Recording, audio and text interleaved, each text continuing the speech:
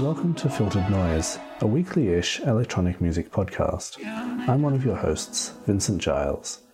In this introductory episode, Bray and I introduce ourselves and discuss some of our recent activities, thinking and influences, and listenings.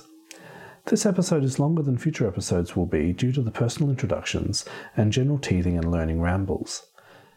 There are some swears in this episode, and due to the nature of COVID-19 lockdown policies here in Melbourne, we were unable to record in person. Consequently, the audio quality is not as high as we would like. One final note is that you'll hear excerpts around the musical tools we discussed during the show. We hope you enjoy Filtered Noise.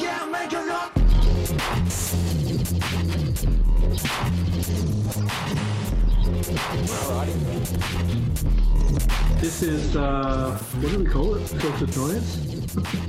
Filtered Noise is the working title, I guess. Yeah.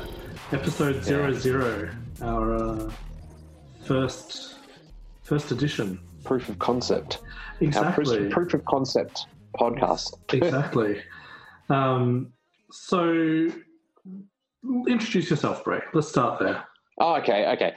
My name is Bray Grimes. I'm a musician, among many other things, who informally studied electronics in a way. But I have some sort of piece of paper that says I'm allowed to do this publicly, this music thing. My degree was in improvised music and trumpet specifically, but I've sort of carried over into various areas along the way and got interested in electronics a couple of years ago. So that's kind of my litmus story, and enough that anyone would care about anyway. I like it. Yeah. Concise. Yeah. My name is Vincent Giles. I'm a composer primarily. Sorry, you were going to say something? Oh, I was going to say, and what about you? Perfect. Yeah. I guess I have a bunch of degrees, but my undergraduate degree is in composition. And over the period of that degree and ever since, I've had an interest in computer music, which has morphed into an interest in hardware electronics and a whole bunch of other things like that. But my practice is mainly improvised music and composed dots on paper. So, What do you reckon was like the moment that that clicked for you to go from, say, a traditional music or traditional music instrumentation to electronics? Particular, what got you interested in the hardware side of it? What got you interested in the tactile sort of part of it? Well, it's a good question. I think it started out because I was playing bass before I went and studied composition, and I was working in like pop and rock and jazz and all that kind of stuff. And I didn't even know that computer music in the broad sense of the word existed. I knew that computers were used in recordings, and I'd done quite a bit of that myself, but not computer music as a discipline. So when I was doing my undergraduate degree and I got introduced to Max MSP and Pure Data, something really clicked for me, because it was the first time that I'd stumbled across music that kind of resonated the most with my way of thinking about music. And I'd always had this interesting dilemma, I suppose, in my pre-composition music career, where the way I thought about music and the way I felt music seemed at odds with how a lot of people that I was interacting with did. And so suddenly I was exposed to computers and algorithmic composition and senses of time that are not grid-based, and senses of pitch that are not grid-based as well. And that opened up this massively important interest for me to develop my own software. And eventually I ended up working in my own instruments, building my own instruments using various bits of software, Max MSP, Pure Data, Super Collider being the main ones. And then I got a job lecturing in composition and spending a lot of time working in front of a computer in a way that is maybe not the enjoyable or as enjoyable as it was to create music in front of a computer previously. And that was where I just went and got into some hardware and It was that ability to set up a studio environment that was completely free from the computer. I spent a bunch of time, even though I still use the computer quite a lot, and absolutely that's what I'm going to talk about today, actually. But it was just that sense of tactility and immediacy that building things algorithmically, building things with a computer just doesn't have. Yeah, absolutely. I feel the same way about like my attraction to synthesizers. I come from a sort of different perspective. I never went through the computer music thing as much as what you did, and I've been following your Super Collider thing. I have to ask you about that. Yeah, cool. In a moment. I'm sure you're going to talk about it anyway, right? Maybe. Yeah. I'm going to be talking about tidal cycles actually. But, tidal cycles. Yes. Yeah. Sorry, that's what I meant. So I think like my perspective, I come from playing a brass instrument. I grew up playing guitar and all sorts of other things just because there's very clear limitations to what a trumpet can do. It's sort of built into it. Having said that, not to big myself up as if I'm capable of doing more than what the instrument's doing, I got interested in using the trumpet in different scenarios outside of what it would traditionally be used for in terms of sonically.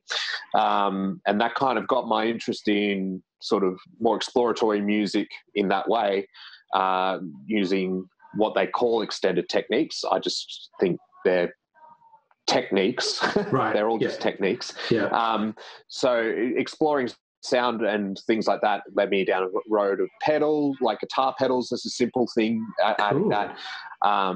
It's a while ago. For a long time, I used GarageBand to process the sound of my trumpet and do all sorts of things like I love that. That so totally bucks the trend of like using Ableton Live or Max MSP or Super Collider or something like that to do the processing, using GarageBand of all things. And it was really powerful. I mean, if you had an interface with an iPad or something, you could do all that processing through an iPad, not even using a computer. I think it might have been pre-iPad. Yeah, right. That's how long ago I was doing that.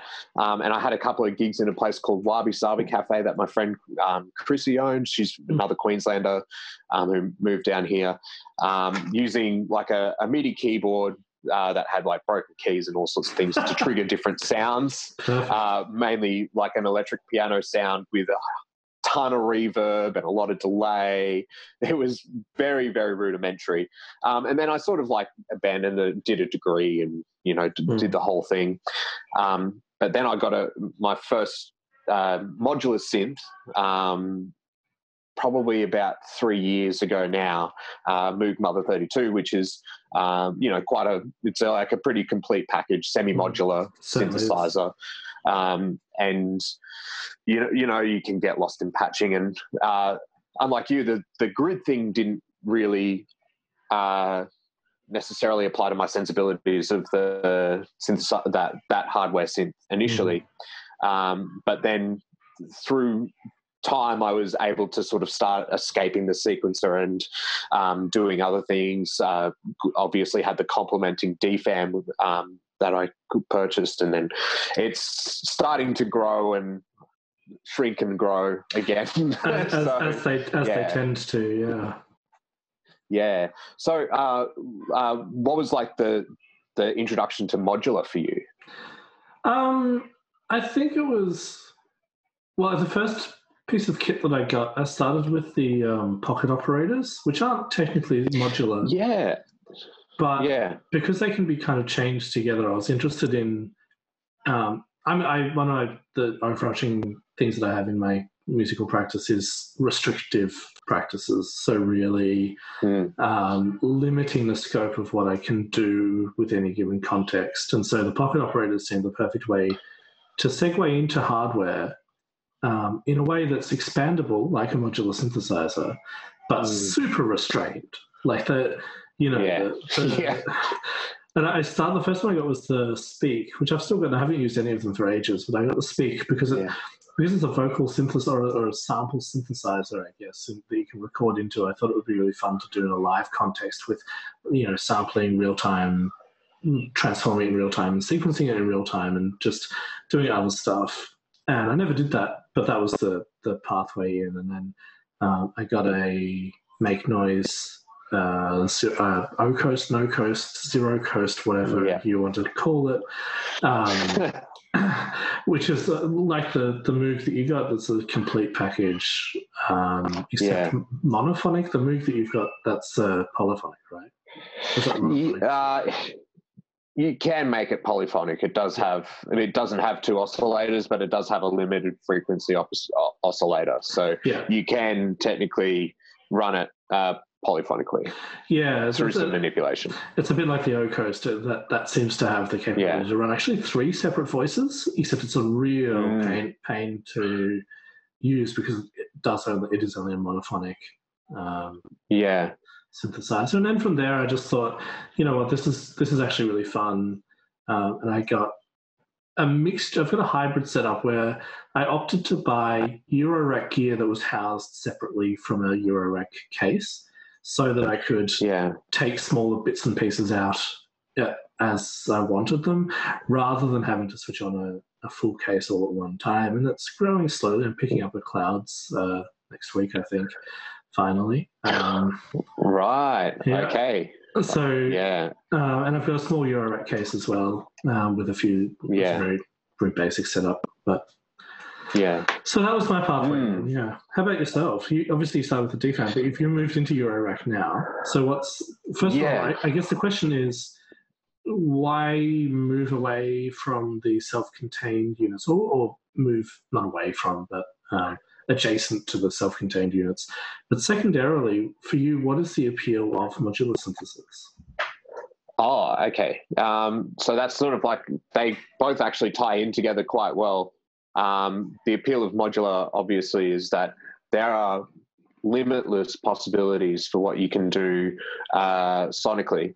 The initial appeal about modular in particular, not necessarily semi-modular, that's I kind of almost now, having owned a couple of semi-mods since, I put semi-mods kind of in their own category of modular, mainly because of the fact that they are designed to play from the get-go. They are sometimes limited by their own operating function. So the Moog is great, and you can use it without the sequencer, but you have to kind of use the sequencer in it. Like you can't strip the sequencer on its own into something else. I see. And play the Moog at the same time. It's one of the frustrating things. I was going to say something about the Moog a little later on as well. So the thing that attracted me to modular synthesis in general has just been like the limitless of possibilities, but also you can, like, it is quite a strict practice in a way, in the fact that, a module does one thing and it mightn't do anything sonically. Like it could be, true. It mightn't be like as direct as what you think in the modular system. So the first modular module I got was Clouds, and I used that to start running it through like the DFAM and the mother through Clouds. And eventually it's growing. I've got a list that just keeps expanding, unfortunately. And in pertaining to like why I want to build a bigger Eurorack, rather than moving away from the individual modules that you take out, I don't think I'm necessarily going to do one or the other. I think I'm going to always do both. One of the best things about the Moogs as well, and the DFAM, we had a gig over a month ago now, but we had a gig where I took early March, and I took the DFAM and the OPZ as well. 2 very, very different bits of gear, but through using them as individual units in a different way, gives you this amazing compact setup, like you said, but also it does bring you back to that sort of limiting thing again. So the big Euro rack is like, it's like staring at like the gates of the land of Oz.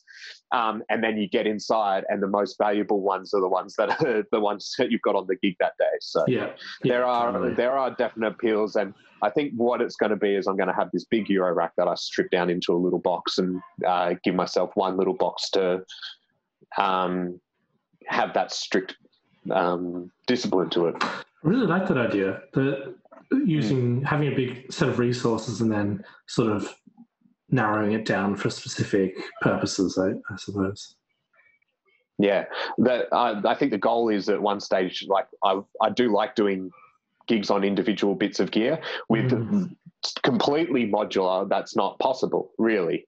I mean, you could probably do a gig on an oscillator. That's true. It'd be pretty tricky. I think it'd be kind of cool. I think it'd be kind of cool. You might run out of things to do, but an oscillator and a filter, for example, then the possibilities just get far better, or at least far more diverse. Yeah, absolutely. So I guess what I'd like to do is just kind of go over the structure of this podcast. Generally speaking, it'll probably change haphazardly, but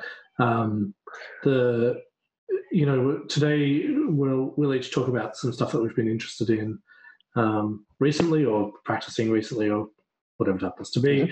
But more generally, we'll do the flow of the episodes will be a discussion, or explaining what we've been doing recently, a discussion around that, and then moving into some stuff that we might have found interesting recently. So I've been reading some Slavoj Žižek recently, and I came across a really interesting you mentioned I'm interested. Yeah, and so talk a little bit about some stuff that we might have been inspired by or got us thinking about music in a slightly different way or something like that. And then moving into a discussion about something that we've listened to recently that might have been interesting or inspiring or something like that. And then finish it up. So I imagine that it will evolve as this podcast develops and changes, but at this stage, that's our working model. And hopefully we get to share some great music with you along the way too. Absolutely. Speaking of great music, Bray, how about you tell us what you've been working on and thinking about, but working on practicing, what's been catching your musical interest in a practical sense recently? Practically, because of this sort of lockdown scenario, I've been trying to diversify a little bit more. I've got strangely enough, an electric guitar, but it's an electric bass guitar, so 6 strings down an octave. And it's cool and fun to play, and I've been writing a whole heap of totally different tunes on it.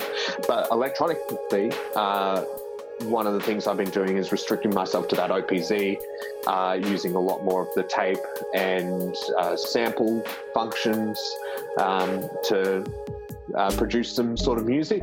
That's something that I think I'm finished. I might have a few little things to touch up, and then hopefully I'll record it and have it out on Bandcamp soon.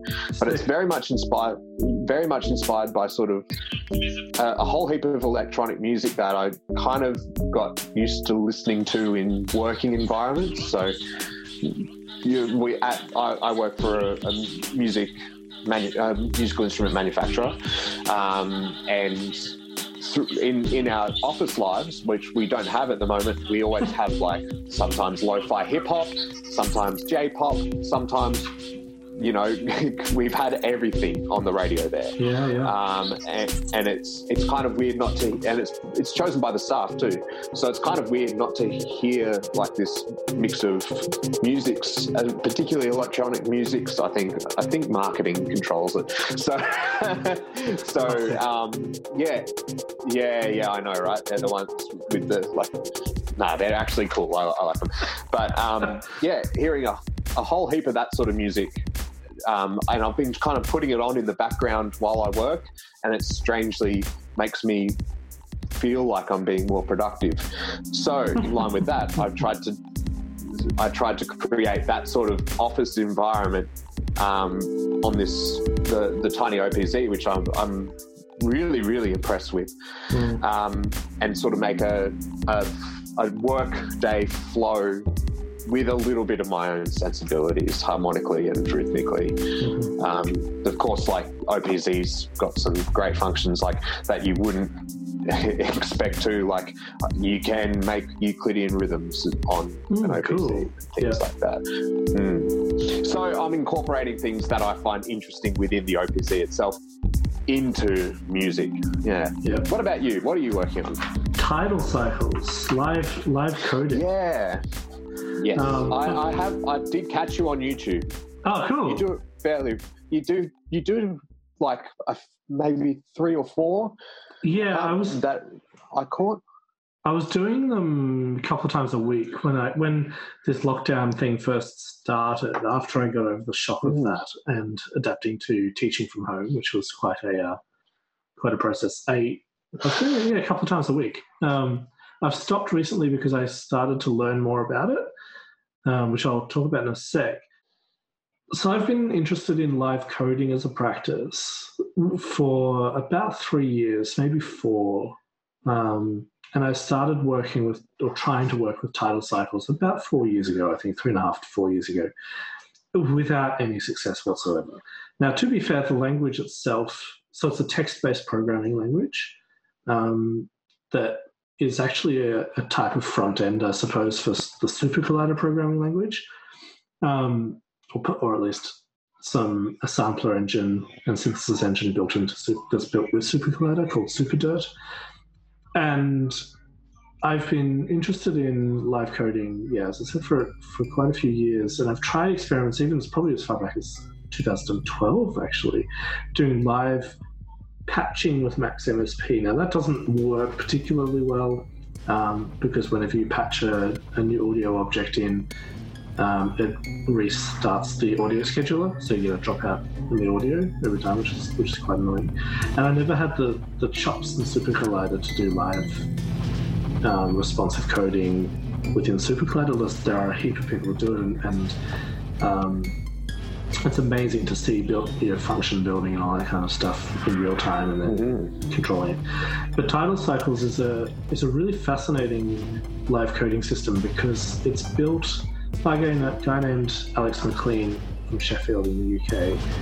And it's fascinating because it operates on a principle of cycles rather than beats and steps or whatever kind of, it's grid free effectively. And so for me, it resonates beautifully. It's highly influenced by Hindustani rhythmic concepts, but for me, it's a really nice and really expressive way of creating algorithmic music. So Tidal Cycles operates within the space of largely what is called algo rave, which is short for algorithmic raves. Now, dance music is something I love, but I've never been someone who goes to nightclubs. I've never been someone who goes and listens to dance music in that context. So it's kind of an interesting, nerdy hybridization of music that I really like, processes that I really like, and a way of thinking about musical time that I really like. I don't know if that answers your question, but that's what I've been working on. No, that does answer my question. And I when I saw you on Tidal Cycles, and I listened to what was coming out, I loved it, and I was like, I should put this on the work computer. Yeah, who cares? I should put this on the work computer because my computer screen at the moment isn't working properly. So but so I thought maybe I should, and then I looked at how much was involved in it, and I'm like, I do have a lot of time. And yeah, so it hasn't happened, but I was inspired. The results you were getting out of it were incredible. It's astoundingly powerful. Like, yeah, you know, I haven't yet reached a point where I guess it's kind of like you with the OPZ. As you were saying before, you're focusing on a few little functions of the instrument at a time. And I kind of like to think of it as an instrument, even though it's a highly flexible, amazingly powerful instrument. It's I've been focusing on, because I'm learning it properly now, I've been focusing on improvising with only one or two functions at a time and building things up with minimal things so that really test the limits of what those functions are capable of. Yeah, absolutely, yeah. So coming from, basically, I have one side of me that can operate free of the grid, as we'll call it. I think the grid's a great term for it. On one part of it, like playing brass instruments, playing guitar, there's a lot of times I do operate within the grid. I'd say like 90% of what I do operates within the grid. And then the other 10% generally doesn't. Like in any sense of the word, like harmonically, sonically, I try to escape the trumpet grid. I think now I've done the same tricks over and over again. I don't. Yeah, sure. And then like harmonically and rhythmically. So rhythmically, or the concept of time is different on those instruments. When I step over to the hardware synths, because of the equipment that I've got at the moment, I find that I end up operating within the grid as creatively as I possibly can, using lots of polymetric or polyrhythmic techniques, if the piece of kit I'm working on allows me as well. The DFAM is it's a really stubborn instrument in a lot of ways, but it is immensely diverse as well if you get to learn how to use it right too. And a lot of these things are right. Like once you get past the surface, there is so much depth to these things. Yeah, absolutely. Even the one piece of gear, like if you had nothing, if you didn't have another instrument except your O coast, and that's what you practiced for a year, or no coast or zero coast. Don't mean to offend anyone, but if you had nothing but that instrument to play for an entire year, and all you want to do is make the sonic possibilities that you want to make just on that one bit of gear, it's amazing that after a year you probably won't be sick of the O coast. Totally. You know, you might be just scratching the surface in a number of ways. I'm not saying that to say that it's limitless or that it's the best bit of gear to perform music on, but it's pretty expansive in its capabilities. Absolutely. As most of these semi-modular or hybrid modular boxes are. And from what's interesting about that sort of way of thinking is pushing against those limits forces a degree of creativity that is interesting and often very rewarding. One interesting thing, so I don't know if you spotted this today, one interesting thing about Moog and the Mother 32 and the DFAM, and possibly the Grandmother and the other sort of synths that are in that sort of esque of their production line, but Moog updated their firmware for the Mother 32. So the sequencer now has selectable swing intervals. You're able to clock divide using the tempo knob in a certain setting. So, and that applies to the sequencer. And the sequencer you can now run backwards as well, like it just used to run forwards. But you can run it in reverse. You can run it in a pendulum mode, so front to back to back to front, or random, which is interesting. So that's very cool. Looks like, it actually. I was going to use this as an example to maybe sequence into the next part of what I've been thinking about in music as well. So speaking of sort of that grid and that sort of thing, I kind of wanted to talk about a broader topic about sequencing and changing things together and what that looks like with and without a sequencer per se. Right. Yeah. So I've been reading a lot of Japanese fiction lately. Interesting. And I'm studying Japanese. Oh wow! I did not know that. Yeah. That it's just something I'd been interested in doing for a while. I learned enough that when I was over there, I wasn't a complete dunce. So I could order food, ask where things are. Very, very rudimentary and basic stuff. But I'm kind of addicted to Japanese culture and the language, and I've been reading a lot of like Murakami and Nana Yoshimoto, and there's another book called Convenience Store, and I can't remember the author's name, but it's brilliant. And a lot of these books, it's like I feel like the period of time that they talk about from the front to the back doesn't really change all that much. It's almost like time doesn't move forward in this book, or it does really, really slowly. And it got me to thinking more about sequencing and how I feel about like the concept of time, both with and without the grid. What do I think about repetition and things like that? And this all got me looking at Euclid, so I was looking at Euclidean algorithms and Euclidean rhythms, and a few of those concepts and applying them into what music I was creating.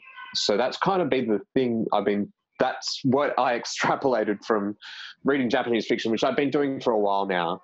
And I got into that headspace of, this is taking me months to read, and I feel like I'm covering a period of 12 hours.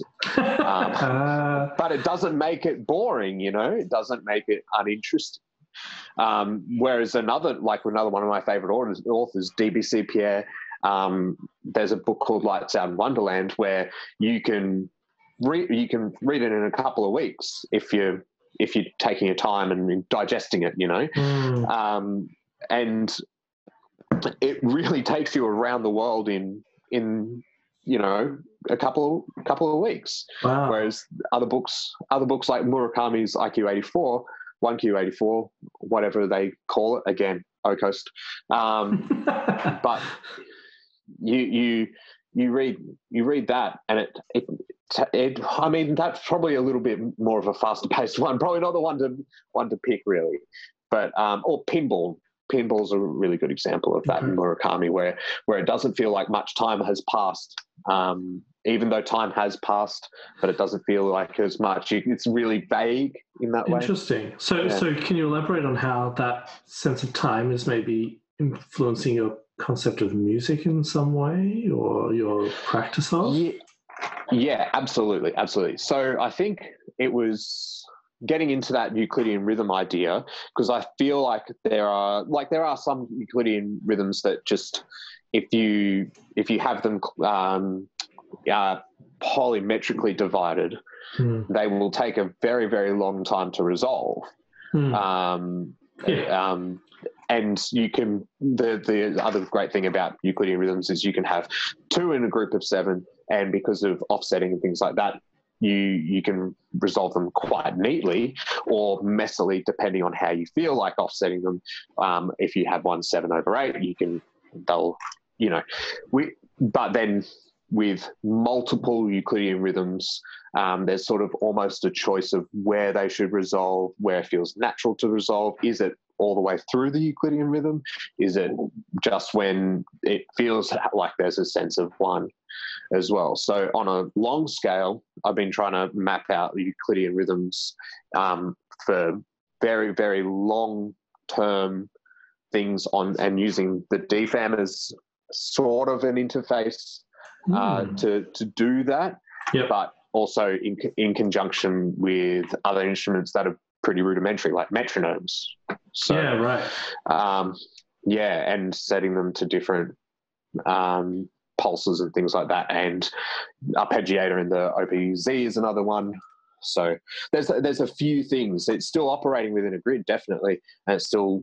But I guess the feeling of time passing and actual time passing, and sort of trying to figure out where some of these are more appropriate than others. I think that's kind of how it's influenced me at the moment. Interesting. That's really cool. It's probably really rudimentary, but at the same time, I think it was just that flip, that sort of moment of inspiration that you sometimes draw from the weirdest sources. But that feeling of being uncertain about time, having put down a book that I've really enjoyed, and then thinking it's about a day, like it's about a day that this piano tuner had, or sometimes it alludes in really strange ways, like they don't sort of cut corners, they just say 1 year later, or and it's like, it feels like you've described a day here and a day 365 days later. Yeah, wow. It's really, it's kind of odd in some of those ways as well. Very Convenience cool. Store Woman's like a really great one. It's a really small read, and it feels like the period of a week passes, but in that time she gets married to a complete like dead shit, and he ends up working in the convenience store with her at some point, and I'm telling this story in reverse, and I don't want to spoil it for anyone. So it's a great read, and it's sort of, it fucks with your head. Sorry, I'm going to swear on this podcast. Didn't know if you were going to be It's the sweary podcast officially now. Oh, great. Yeah, you can always beat me in post and I won't do it again. No, I think it's good to swear. I think, well, it's not an option on this one, unfortunately. But yeah, that sort of is what I've been looking into for the past kind of long while, and I think that's kind of where the work thing came from too. Like, right. The idea of putting sort of the work soundtrack in a lot of this as well. That's cool. Yeah, it's. I'm only putting this together now as well. So just that idea that 8 hours in an office does sometimes fly. Sometimes it takes a week. Yeah, I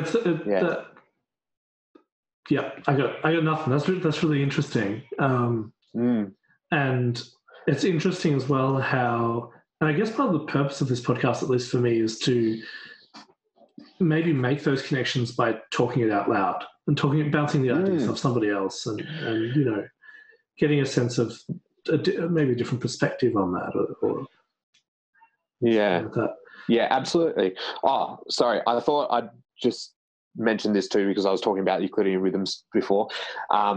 If anyone's who's listening to this is interested in Euclidean rhythms and how it sort of applies to modular more readily, go check out White Noise's video on it on YouTube. He's great. I think Greg White is his name. Oh, yeah. He makes some fantastic music as well, but he's got a thing on the qubit pulsar, which is a Euclidean rhythm sequencer. Link in the description. Yeah, link in the description. There's also Groove Mechanics. You can make your own Euclidean rhythms online. Cool. I think it's groovemechanics.com/Euclid. Cool. Good. Yeah. Tell me about Zhejic. So there's this interesting. I've been reading the Sublime Objective Ideology for at least a year now. At least a year. It's the exact opposite of how you're describing some of that Murakami stuff. Like, this is one of the most arduous reads I think I've ever read, and yet I love it. Normally this stuff I don't like. If I find it so plodding to read that I usually just put it down and just say fuck it.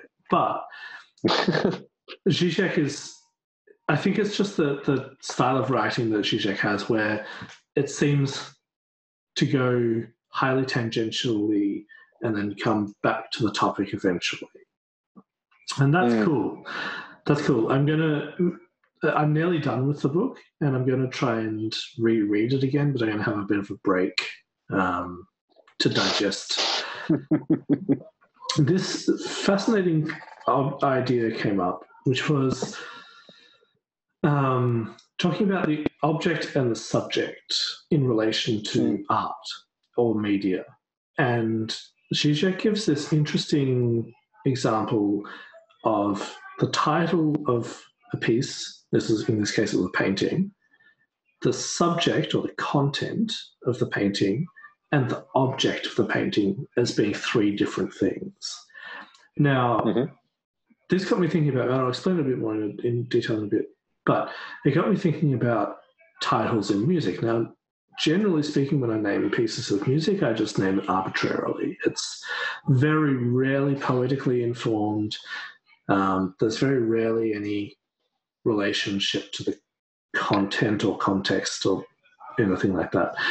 And so this... Just on an aside for that, I do the same thing. I wrote this whole book of music for the Bad Trio, which is one of the trios I played trumpet in, just after the date, but it got too hard because I'd be like, the 12th of the 4th, and they'd be like, oh, what's that one again? And, right. Yeah. And so what we ended up doing is we just named them like after people, not after people we know, just people, like Shazza and Gary. And so the first album, which is up on Bandcamp, is except for 2 tunes, which are the quartet. They're named like that. And I've snuck really cheeky titles in through the door along the way too. So, but yes, I thought I can appreciate the situation. I'm glad. I mean, it's usually because I'm not doing anything with any particular poetic intention. It's more just playing around with technology or playing around with an instrument or playing around with something like that. So naming it poetically is kind of daft in a way. I mean, I've been doing a composition a week for this year, for 2020, for the weeklybeats.com project. And every piece is just named after an object that I happen to look at when I hit the export button. So or a place that I am when I hit export, something like that. And like the last one was called Basket, after my laundry basket. Anyway, this is totally tangential, but it's interesting because I love naming things like that because bear with me on a quick tangent here. I attended this machine learning workshop seminar thing last night through Acme X here in Melbourne. It was actually via Zoom, but through Acme X and the Spirit Level record label, which is, I think, at least partly founded by Gautier, whose name I actually don't have no idea. And it was interesting that the machine learning stuff... something. Yeah, that's right. And the machine learning stuff was interesting, but the part of the presentation was an interview with 2 members of a group called Yacht. Have you heard of Yacht at all? No. It's Yacht as in the boat, Y-A-C-H-T. And Yacht did their most recent album. They're kind of like a punk rock electronic thing, and I'm yet to investigate them thoroughly. But their last album was largely done through machine learning. So they created lyrics, they created rhythms, melodies, etc., through machine learning algorithms. Right. Which is to me really I think I've heard of this concept. Yeah. Yeah. Well, Holly Herndon is probably the most well-known person in the world that I'm aware of doing that kind of stuff. But anyway, it was a really interesting discussion with the 2 members of Yacht, whose names I forget right now. Info in the description when we get to that. And it was great because they were talking about how when you use machine learning to generate lyrics, there's no poetic intention there. And yet, the music, when created, when performed, when recorded, takes on a poetic meaning. It takes on a subjective kind of personal meaning through the exploration of it, but then it also, to anybody listening to it, it will take on a different poetic meaning.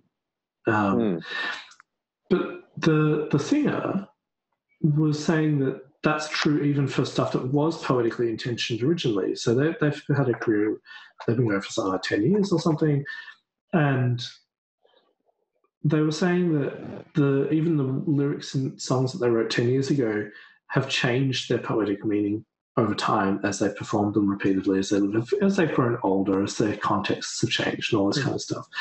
So the idea of arbitrarily naming things isn't, even though it has no poetic intention for me, I find it interesting because it still has poetic meaning after the fact. And that ties in conveniently to the Zizek thing. But did you have a question or something about that? No, I don't think so. I had some point to make. Edit it out. Cool, perfect. So jumping back to this Zizek thing, which seems to have very little with ideology, seems to have very little to do with ideology. He gave this example of a painting. Now, it's apparently a joke because I couldn't find the painting anywhere. I did a Google search for it. But there's a running joke about a painting. I'll try and tell us that. Actually, you know what? I'm just going to read it from the book because I think that will make much more sense. Okay. At an art exhibition in Moscow, there's a picture showing Lenin's wife, basically, in bed with a young member of the Komsomol. The title of the picture is Lenin in Warsaw. A bewildered visitor asks the guide, "But where is Lenin?" The guide replies quietly and with dignity, "Lenin is in Warsaw." So what's fascinating about this, so first of all, Lenin is a third subject of the painting. So to go back to my notes of this, and Zizek goes on to talk about that, talking about the lack or the signifier of lack, something missing from the context.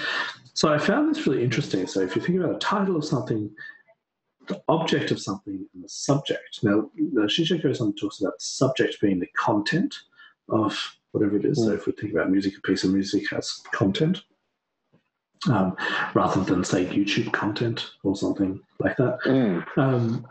And in this case, the title, Lenin in Warsaw, in the picture, the subject is Lenin's wife plus this other man in bed together. That's the subject or the content of the picture. And Lenin is actually the object of the picture, and thus the title character, the titular character of the picture. Okay, so all of this is fascinating, as I'm sure everybody would think. But what I find interesting about this is it's the absent object from the field of view from the position of the viewer.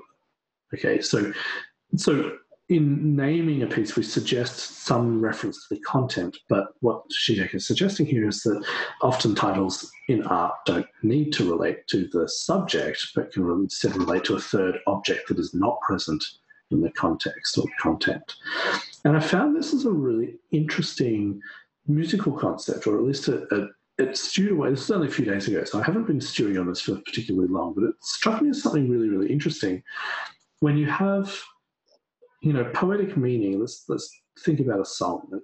I'm not a songwriter, I don't do that kind of music, but thinking about the content of a song with lyrics and this kind of poetic meaning, but what if there was something external to that frame of reference that was actually the object of the song or the object of the piece of music, where all of the content, all of the subjective material of a piece of music was actually nothing to do with the title or the object, but rather goes to illustrate the absence of the object.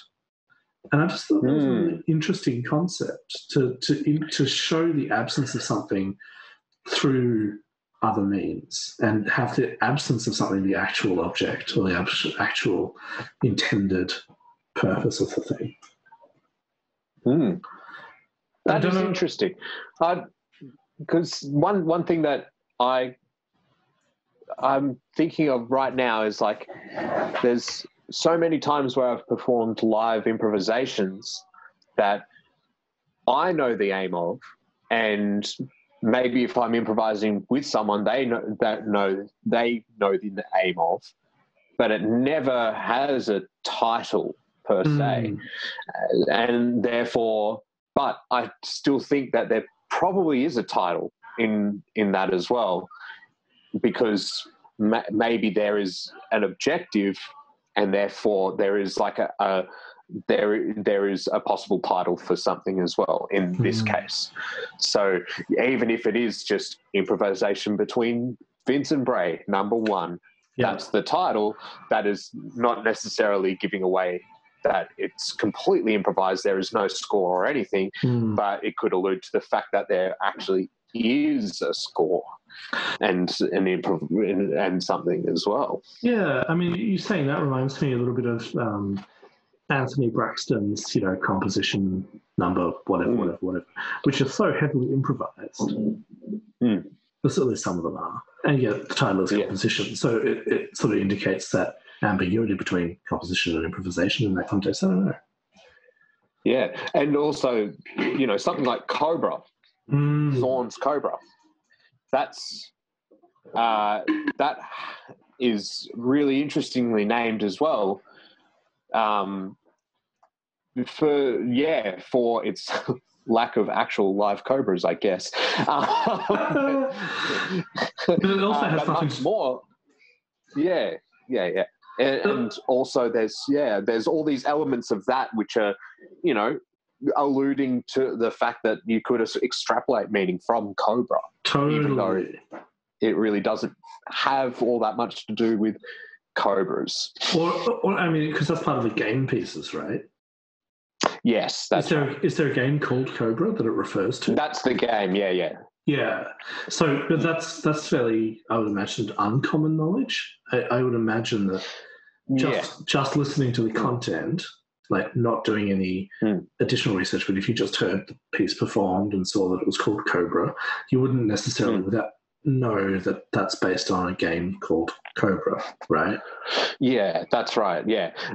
In the same way, I don't know if Cobra has any reference to like any particular meaning to Zorn either. And I've performed Cobra before, and apparently illicitly, because you have to be invited to perform it. I was invited by somebody, but they weren't invited by John Zorn. So, so there's like, they really have to, at a stretch, take that lineage, So what's your opinion of it? How do you think it's going to change your practice moving forward? I'm not sure yet. I think it just made me reflect, and it was interesting that coincidentally there was this talk by Yacht on this machine learning thing, talking about the poetics of stuff. I mean, they weren't talking about poetics per se, but that's my reading of it and my interpretation of it. And it's just an interesting thing to think about, because I've for so long labelled my pieces arbitrarily, And when I try poetic labelling of things, it just sounds contrived.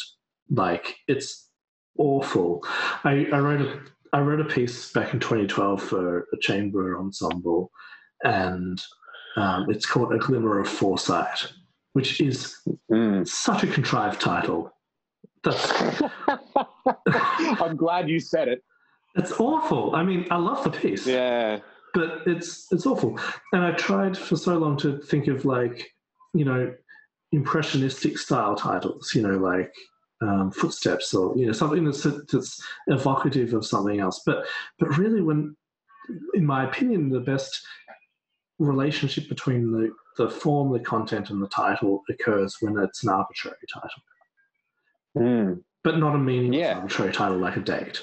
And so that harkens back to what you were saying earlier about the dates. The dates were complicated or made things harder. And so just naming them after people, not real people, but people, actually was helpful. Yeah. And suggests a degree of poesis that, even if that's not there. Yeah. I guess the other thing about giving them people names, I'll say, was that when you call them on a gig, like, it kind of gets a bit of a laugh out of the audience too. Like, you call, okay, boys, let's play Ursula. Yeah. Like, legitimate title. And, but all of those names came from places, and it came from our like the way we like to rehearse in that band, which is basically we have fun. There's a lot of banter that goes on. We like to banter with the audience a bit and really, it's very much entertainment, but with polyrhythms. And but the whole date system, you write 2 tunes 2 days in a row and it kind of throws it out the window. But those dates also remind me of the context of it too. Because I was in a particular place, I keep a diary, I could cross-reference a lot of those things. But I mightn't be able to do that now. Yeah. So, I mean, it's interesting. All my title cycle stuff is just, 200429 if it was today, to that 2020 04 for the April, 29 for the 29th. And then if I do multiple sessions, it'll be -1, -2, -3, -4, -5. That's, while I'm happy to label things like that, it's not, I guess ironically, it lacks the poetics that I actually want a finished piece to have. Yeah. So that they're kind of working titles that I can work with and go back to sessions on certain days. And that, as you said, reminds you of the context of what I was thinking about what I was doing. But then when I actually release something or finish it, I want it to have a title, even if it means nothing to me. Yeah. See, I'm in the same boat. Like, I think now that I've gone even from, the sort of cataloging it in a particular way by, basically making it seamless, number to number, date to date, memory to memory. I feel like now, having gone through that and having gone through the thing where I just give titles stupid names because I wasn't taking them too seriously, writing them.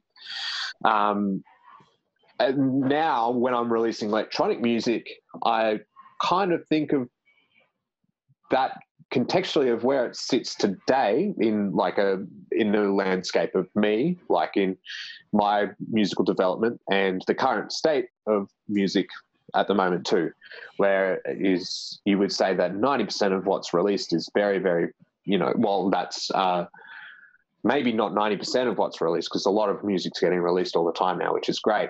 But say the mainstream part of music is very, very produced, very, very heavily influenced in that grid, in that one way of thinking that's sort of been stuck on repeat. Don't want to go on about it too much, but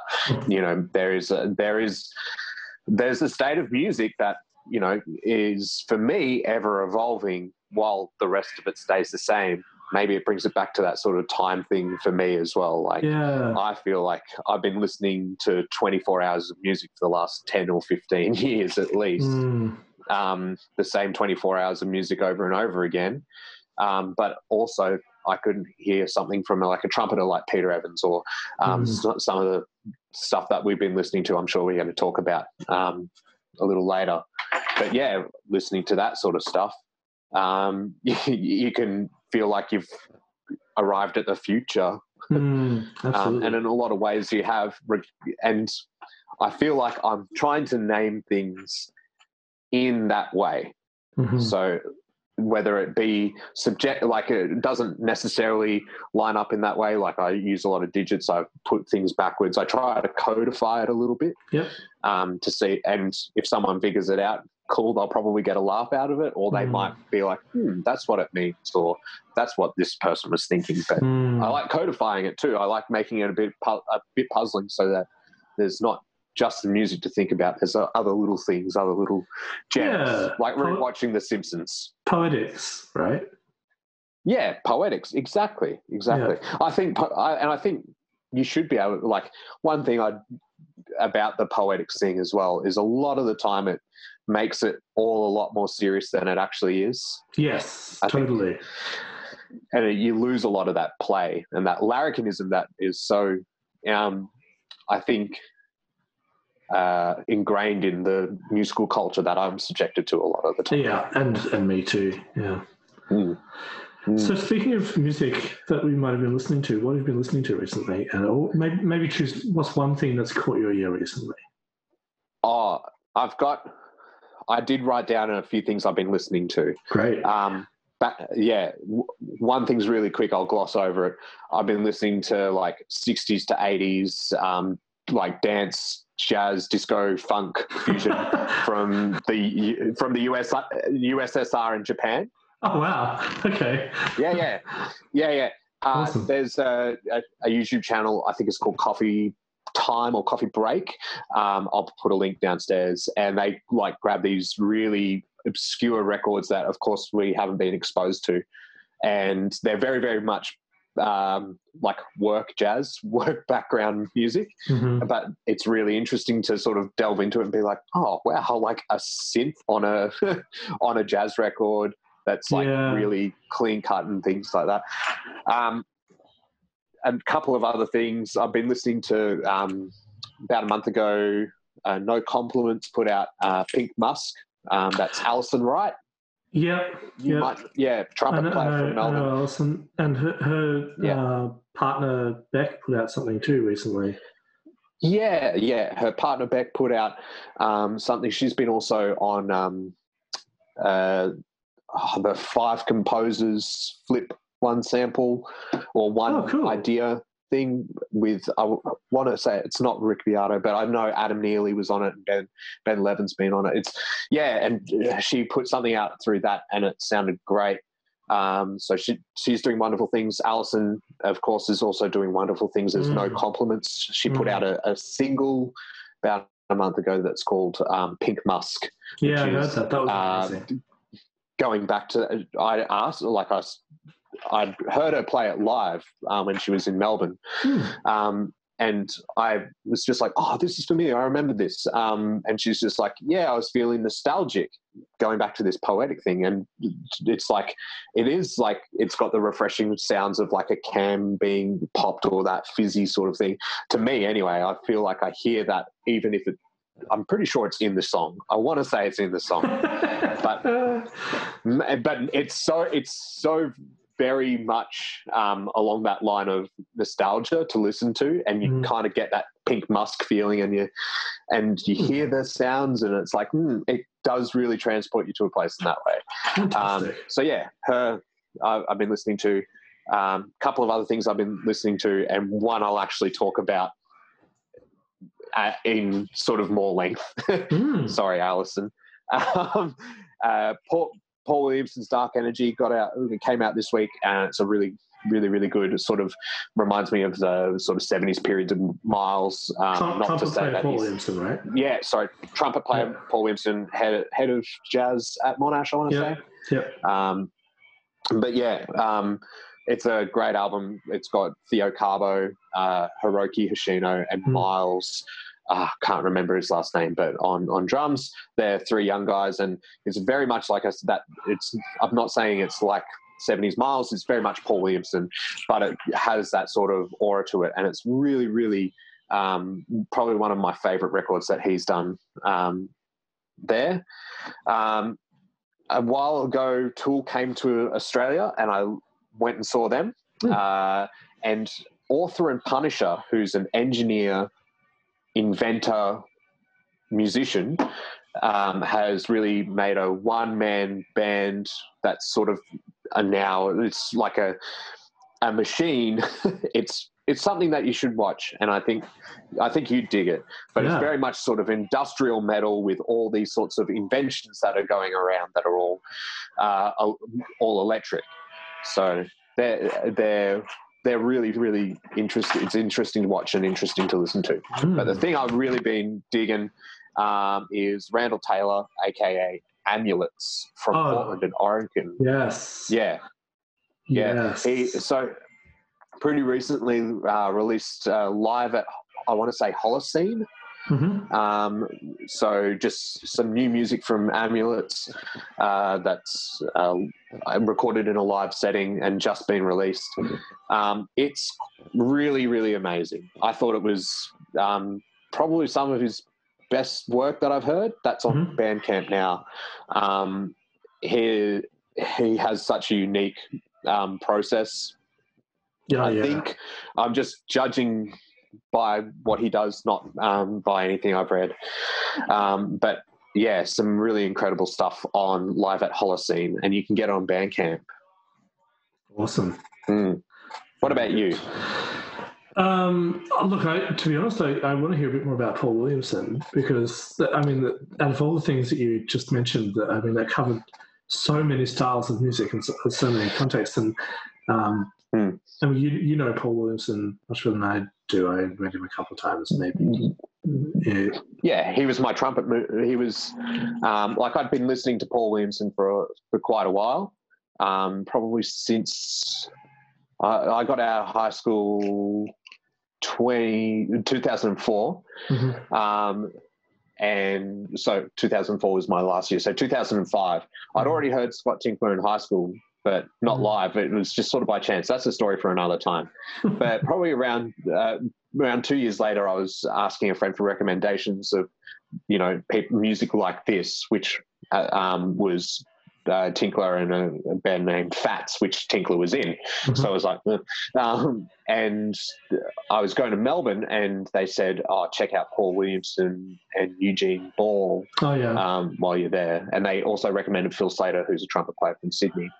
Paul Williamson was living in Ireland when I went there, so I was just like, "Oh, that's kind of sucks." And I managed to stumble into readings when I was on this visit to Melbourne from Brisbane. And I picked up a couple of his CDs, and that's how I first discovered Paul. And then by chance, when I moved to Melbourne, he moved back from Ireland. So cool. I got one lesson from him, found out he was teaching at Monash, and I went and started getting lessons from Paul Williamson. Right. His album, Dark Energy, is I've been a fan of Paul for a long time. I was really lucky to have learned with him for several years. Still learn from him a lot of the time. But I'd always been a fan of everything he'd done. He'd had sort of like different periods of music where you're just like, oh, you're really checking out this, you're really checking out this.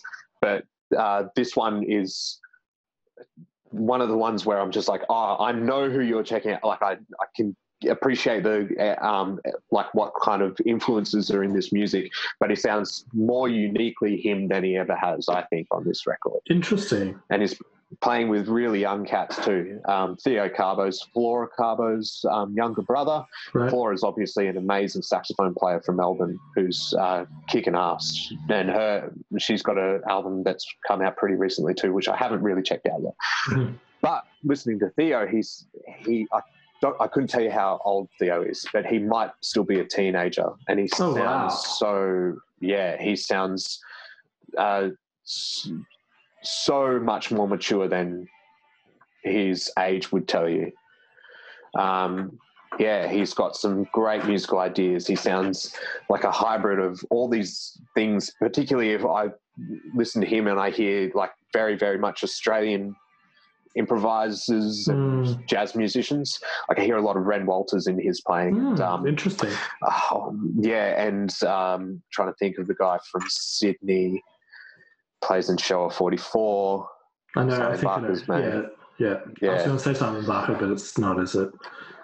He's the drummer. Yeah. Oh my God, I am so sorry if link in the thing.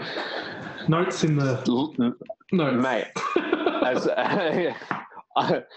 It's absolutely brilliant. And one other thing is, like, he's selling it on Bandcamp. Bandcamp at the moment, I think you can stream the whole album. But worth noting that Bandcamp are doing waiving their shares on a few particular dates coming up. One of which is May 1st. So if you want to check out that one, May 1st. If we've got this out in time, I don't know. It won't be out by then. Nah, I didn't think so. But the June or July one. Several other dates. Yeah, they're doing several other dates. Cool. Thanks for that.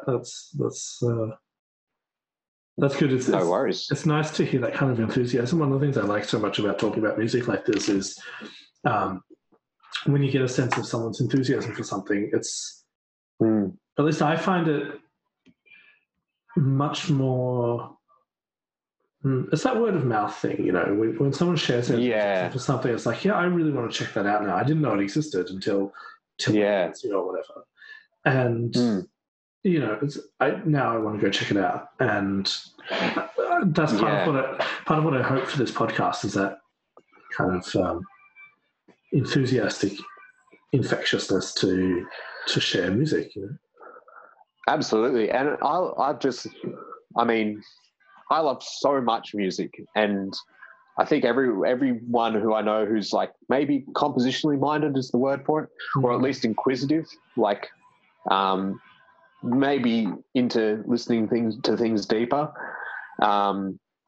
whatever, if there's a word for that.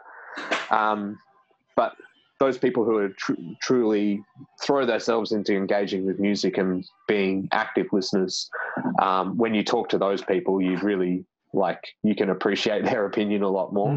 There's no music I won't check out on a good recommendation. Absolutely, same with me. Yeah, right. So what about you? So what have I been listening to? Look, I mean, to be honest, I haven't been listening to that much, and I've been listening to some podcasts, philosophy podcasts, but music that's on my recent sort of music I've been interested in a lot recently. Probably the most standout album. There's two albums that stand out for me recently, and both of which are from last year, from 2019.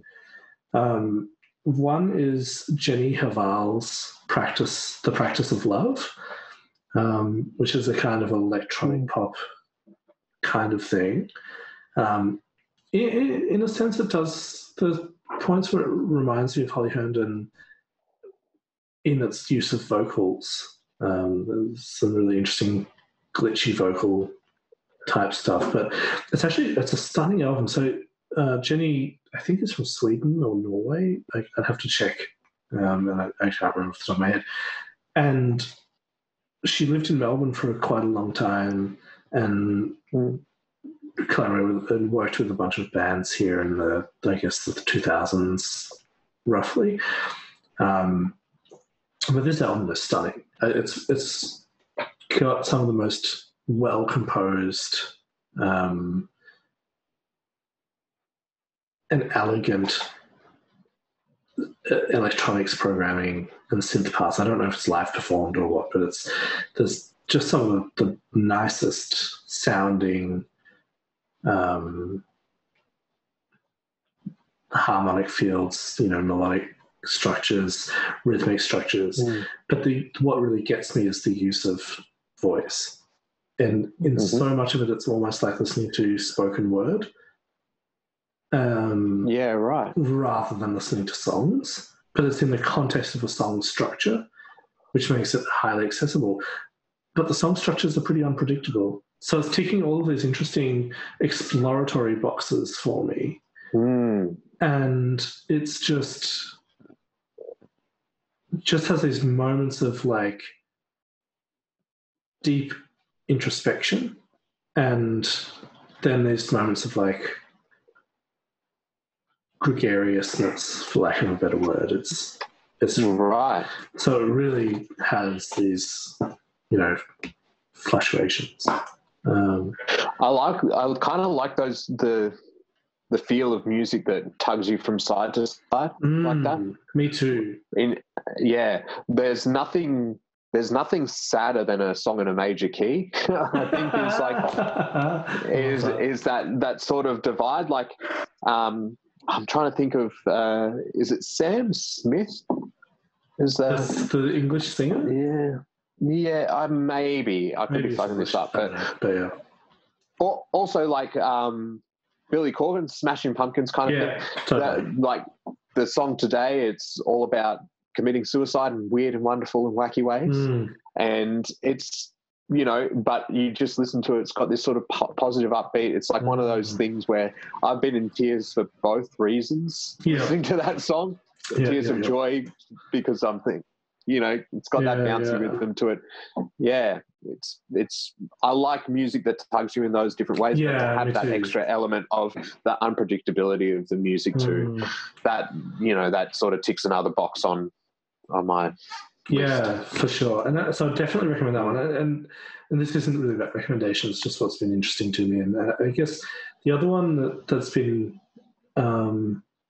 I mentioned 3 albums at the moment, plus a 4th bonus thing, but the hip hop American hip hop group. I'm not sure where they're from, but they're called Clipping. I'm not sure if you've heard of Clipping. them. Yeah, the album "There Existed an Addiction to Blood" is. I'm not someone who listens to hip hop a lot. With that disclaimer, I love it, but it's not something I would consider that I follow. Trends in. I don't know what the latest artists are, all that kind of stuff. But Clipping was recommended to me by one of the other people that I'm going to mention, and this album is stunning. It is truly. It's called. I guess you call it experimental hip hop. So the name itself suggests the kind of sound world that exists, and like clipped waveforms. It's that kind of. It's brutal sounding in parts. It's wonderful. Really, really interesting rhyming. Really interesting. All the things that make really good hip hop really good is present, and it's just got this really excellent musical base. And that's a cracker of an album. Recently on an album. On a local record label. I can't think which one. It probably says here Provenance Records by which is Stu Buchanan. Interesting dude. And this album is called Truce. It's by Aram and Kaya. Now this came across my radar in multiple ways. So I actually taught Kaya. Right. In her undergraduate degree, and not the whole way through, but in bits and bobs. So that came across me from that perspective, but also I follow Stu Buchanan on social media, and he has two great podcasts and radio shows. One's called New Weird Australia, which was called something else up until recently, and another one which is called Freakwave. And they're really interesting podcasts. So New Weird Australia deals largely with kind of experimental exploratory electronic music, and releases in that vein, and Freakwave deals with underground experimental and strange music from anywhere that's out of the Anglosphere, which I think is a fantastic concept for a podcast.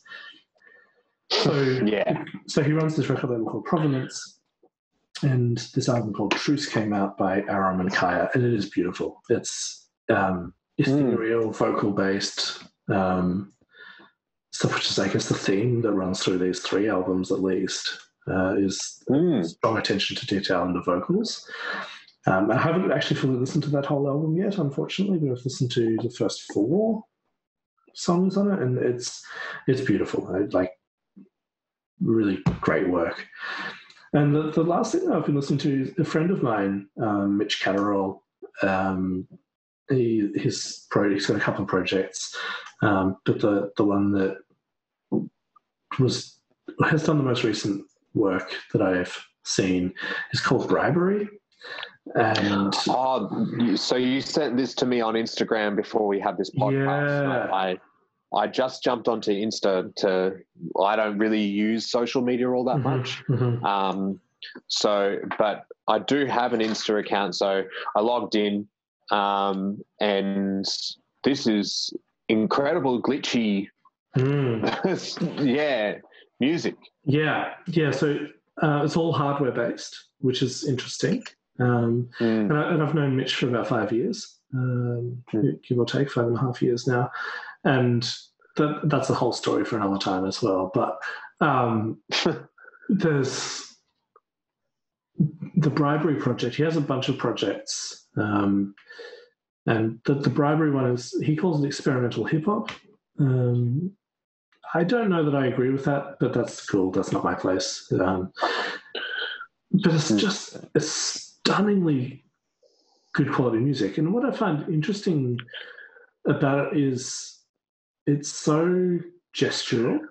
And one of the things that I love, and actually that's probably another thing that runs through these albums, is there's a lot of gestural activity rather than specifically grid-based, although that's there as well. But a lot of focus on gesture. And so in the Bribery work, he did a live stream on, I guess it was Thursday or Friday last week, trialing a new audio-visual setup that he built, which was using an old CRT monitor and using control voltage to trigger changes in the CRT through a video mixer. It was awesome.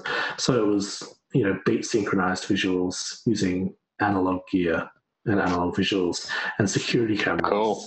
And so, multiple security camera feeds that were mixed through CV and glitched through CV and synced to a bunch of tracks that he did. And it was I watched this on bloody Instagram, of all things, and it was amazing. What was really cool about it was that the highly gestural nature of the music was then amplified by the visuals. So anytime there'd be a musical gesture, you'd see corresponding visual gesture, and the visuals just amplified the gestural nature of the music. It was great. That's excellent. See, I try and remove myself from social media for a very number of reasons. But one thing I think that's really taken over recently are things like TikTok and Insta. I haven't played around with TikTok. But I feel like Facebook's kind of like now just like that's what every Reddit joke is about. Like everyone jokes about Reddit as being full of like psychopaths who are just interested in trading like high quality drugs on the dark web. But really, it's like that's actually what Facebook is to me. Really? Interesting. Yeah, I just like it. Just like there's more pleasantries on Facebook. That's the thing, and you add people into your life, and you just like I don't want to know your opinion. The difference between Reddit is Facebook. And Facebook is like a lot of times on Reddit, people are going to just give you their opinion, and a lot of the time on Facebook, people are just going to give you their opinion, true, yeah. But you know them through a periphery of your cousins, friends, or something. Like it's for me. I was just like Facebook out, Twitter not interested, but and Reddit I got into it for a bit, and it's got some great things, but it's got a lot of faff as well. But Instagram is something I think I can get behind again because of things like this. I'm also like a fan of martial arts, and I'm learning Japanese is one of the other things that we talked about. And some of the resources that are on particularly like YouTube and Instagram are absolutely fantastic. Yeah, agreed. And Insta is one of those things that now people are starting to use it for like Instagram TV and being able to live stream. Particularly, I think there's something about doing it from a phone as well. There's something like really nice and lo-fi about it. Yeah, that's the thing. But also there's something about it being personal and being your thing. Like you wouldn't necessarily, like a lot of the times if you're listening to music, you're going to have your headphones into your phone per se. And so watching a concert with headphones in, it's just sort of like it personalizes it a lot. You're watching your phone usually by yourself. Like you wouldn't kind of share it as much. That's like true. It's very much directed to you. Yeah. I think there's something about that it's just like you're speaking to one audience member at a time through the medium of music. Like I'm sure like there's so much to cut here together. It's going to be like, I'm so glad that you're doing that and I'm writing descriptions. But I can't help. I will. I'll do what I can. Won't take me too long. But one thing that's really interesting about someone like that, Bribery, who I now got introduced to through their Instagram channel. I got introduced to their music. For a while it was like, well, MySpace was sort of like the only way to do it for a long time. And then there was SoundCloud, and then people started posting stuff on Facebook, and there's whole subgenres out there that conversation for another time. But I find that particularly because he is also like a visual artist as well, as part of his practice. He's a multidisciplinarian, definitely, or whatever you want to call it, and very, very good and very, very considered at both as well. Yeah, absolutely. And I can get that through a couple of 30-second videos. Absolutely. It is that accessibility or that immediacy. Yeah. Yeah. All right, Bray, let's wrap it up. That's a good start, I reckon. Yeah, I like it. Filtered Noise / malt out / what was the other one we came up?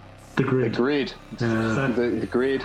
All right, until next time. Thank you for listening to Filtered Noise. Please subscribe to the podcast, review us, and get in touch via faultycat.com.au or Instagram /filterednoisecast.